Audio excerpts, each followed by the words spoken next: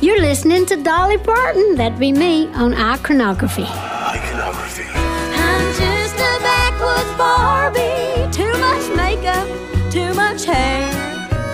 Don't be fooled by thinking that the goods are not all there. Don't let these false eyelashes lead you to believe that I'm as shallow as I look, 'cause I run true indeed. I'm Keith Price, and this is Iconography, Dolly Parton. Dolly saw a dream become a reality in 1986 with the opening of her own theme park called Dollywood. In 1988, she began the Dollywood Foundation that currently funds the Dolly Parton Imagination Library across America and in Canada. Some would believe that it's probably because Dolly really truly recognizes the importance of reading due to the people in her life and her upbringing. This library gives every preschool child a book each month from the time he or she is born until the child reaches kindergarten. Long respected for her instinctive business savvy, Dolly established Velvet Apple Music early in her career, and now she owns the copyrights and the publishing rights for her vast songwriting empire. She owns her own successful record label. She's transitioned her flair for making hit music into producing hit movies and television shows when she established Sand Dollar Productions, and she's made the transition from a backwood Barbie to a true business mogul.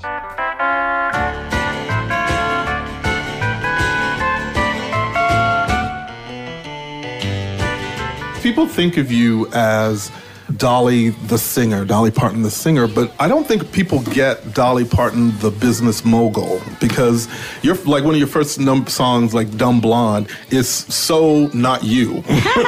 Well, actually, that song says, just because I'm blonde, don't think I'm dumb, because this dumb blonde ain't nobody's fool. Just because I'm blonde, don't think I'm dumb, 'cause this dumb blonde ain't nobody's fool.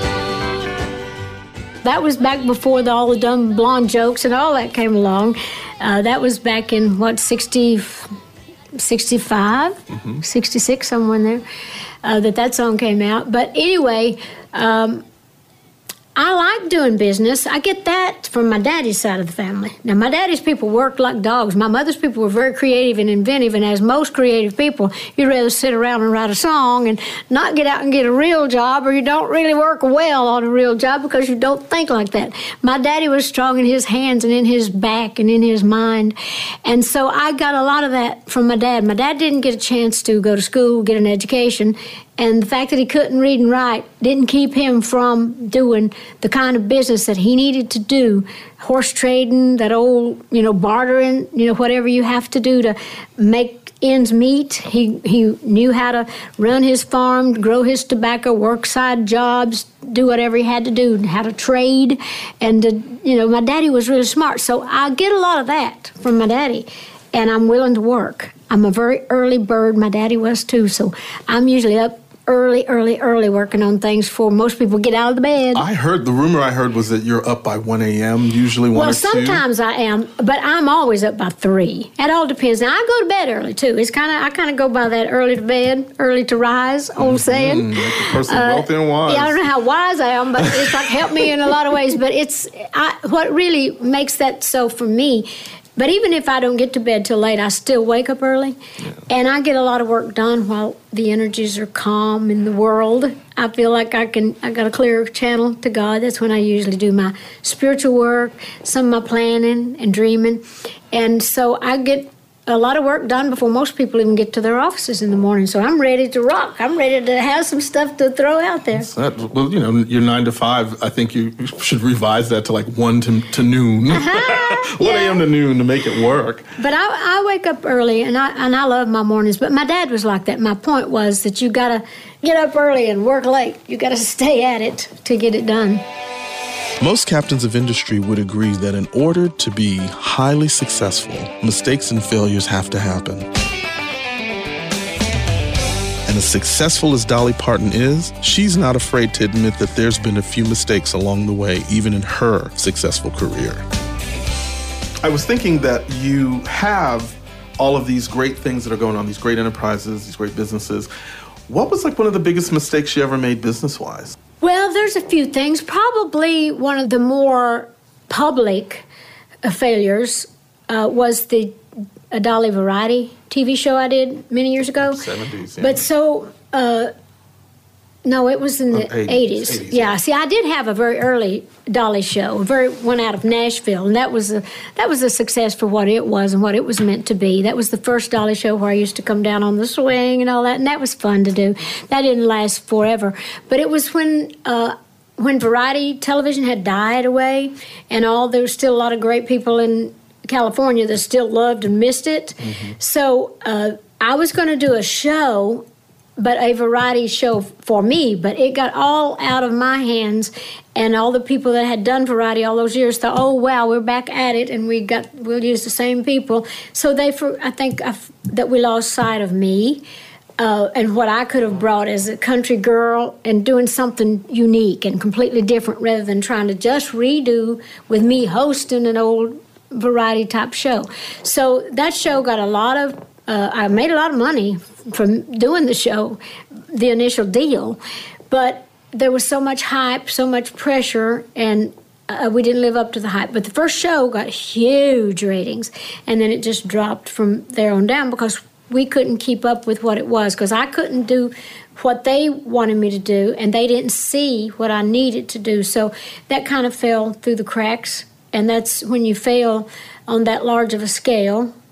But anytime I've ever done anything that went against my gut, it don't work. If I follow my gut, I'm never wrong. But there's been 2 or 3 times in my life that I've let other people kind of, whether it be managers or people that kind of just not talk into it, but just the pressure's so great, you just think, oh, what the hell? I'll just go ahead and do that just to get everybody to shut up. But I know better. I know better than to do that. But anyhow, even at that, I don't really look at things in my life as a failure, even though that was not a success. Let's put it that way. Even though it was not a success, it was not a failure because I learned so much from it. Learned to never listen to other people or to let them tell me how to be me. Exactly. Nobody can tell me how to be me, and if you don't see me, then you're not going to be able to compliment me with the things that we could have done. I still think I could have had a show if it had been right, but I always pray every day for God to lead me and to bring the right things and the right people in. So when things even look like they are a failure, I try to find the God stuff in that maybe I was supposed to go through that so I'll know something more and better about something else that might be far more important down the line. Would you say that you are pro-gay marriage? Because your background would say otherwise. Oh, I know that's true. I always say, well, sure, why can't they get married? They should suffer like the rest of us do. Artists in the entertainment industry have often shied away from making their religious belief and affiliations known due to the backlash that often ensues. Many members of the LGBT population will agree that they are constantly the target of attacks by people with this so-called belief. Although Ms. Parton never shies away from telling the world that she's a Christian, she still manages to remind all of us what it means to be one. I hear it in your speech, and I know, being someone who grew up in the church as well, and I understand that, especially once you move out, I guess, into the more secular world, you notice that there are things that people tell you in that period that when you look at the rest of the world, you don't necessarily see it the same way. How has that for you been? I mean, your comments about gay marriage and stuff like that are very, very well known for lots of us in the community, but how do you reconcile your spirituality with the things that people are telling you about, the things about us that people are saying? How do you recognize that our love for you hasn't changed, and how do you still manage to find love for us as folks of the LGBT community? Well, I think that, to me, the people that do the criticizing, first of all, I am not God. I am not a judge. I mean, we are all part and pieces of God. I mean, we are His children, and we all belong to Him. But it gets me that people just won't let people be themselves. I mean, people are who they are. People can't help being who they are, and that's between them and God. That if that is who they are, that has got to be. I mean, how can that be wrong? So I don't judge it. I don't try to. I got enough to deal with trying to live my own life than to point a finger at somebody else and say, you're going to hell because you like a boy, or you're going to hell because you kissed a girl, or whatever. I just don't. I've got enough going on in my life that I'm not going to pass no judgment on you, and don't pass none on me. I just accept people because I think we're supposed to be more Christ-like. Those of us that grow up in the church, we're supposed to love one another. We're supposed to love each other no matter what. We're not the judge. God's going to deal with that, anyway. So I just know that the heart, I try to find the God core and that little God chord in every single person, and love the God light in them. I look for the God light, and it is in every single one of us. So I just try to love that, and I just wish we could just love each other. I think some people point fingers and accuse and judge because they got so much going on in their own life. If they can place enough pressure on you, it'll take the pressure off of them. So anyway, I just don't think we're supposed to judge and criticize and condemn. We're supposed to love and care for one another. When a celebrity is not afraid to stand up for what they believe is right, they often suffer the consequences. It ruins their relationships with advertisers, moviegoers, music buyers, and even with death threats. Miss Parton still stays strong. I remember during the Transamerica song period how some of those people just were so vicious when they were coming for you and wanting to threaten your lives. And I don't have any understanding for that. How do you make that work? I have to make it work because, see, God gave me a talent to write songs. He didn't say, you can write about this and don't write about that one. I write. And that's what I said. Hey, I was asked to write this. I feel this. I saw the movie, I felt for that person, and I thought, oh my God, that would just be, to not be able to, I can't imagine not being able to be myself, to not be me, to not be loved, or to be crucified and criticized for everything I did. I mean, it's hard enough when I get criticized when I got so much going for me. It hurts my feelings. It hurts me bad.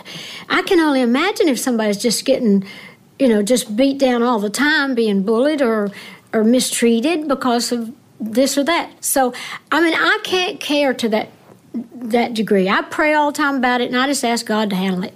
And that's all I can do. I'm just going to have to be me. And if that ain't good enough, then if you blow my brains out for that, so be it. Hopefully God will take me in his arms and take me on to heaven if that happens. But I can't help the crazy people in the world. Yeah. I love them too.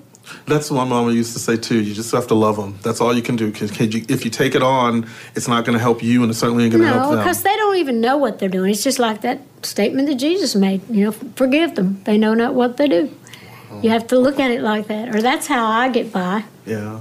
It's just, for me, I find that, like when you're in that place of fame that you have, that it makes you certainly an instant target when you say things that some people in your fan base disagree with. You'd be surprised because, see, I'm also in the business. I live in the Bible Belt, and I run the family park with Dollywood, and I work with the Imagination Library with children.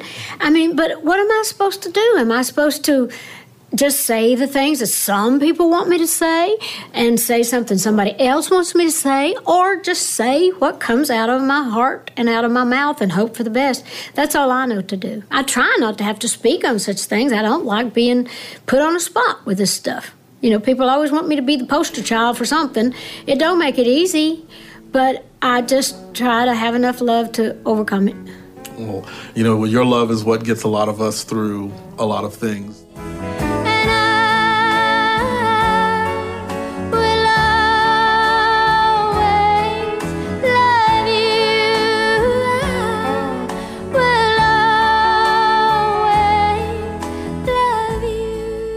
When Iconography Dolly Parton returns, Miss Dolly shows how believing in herself and knowing what she wants truly made her the star that we know now. She also gives a little insight into the loss of Whitney Houston and Michael Jackson. But above all of this, I wish you love.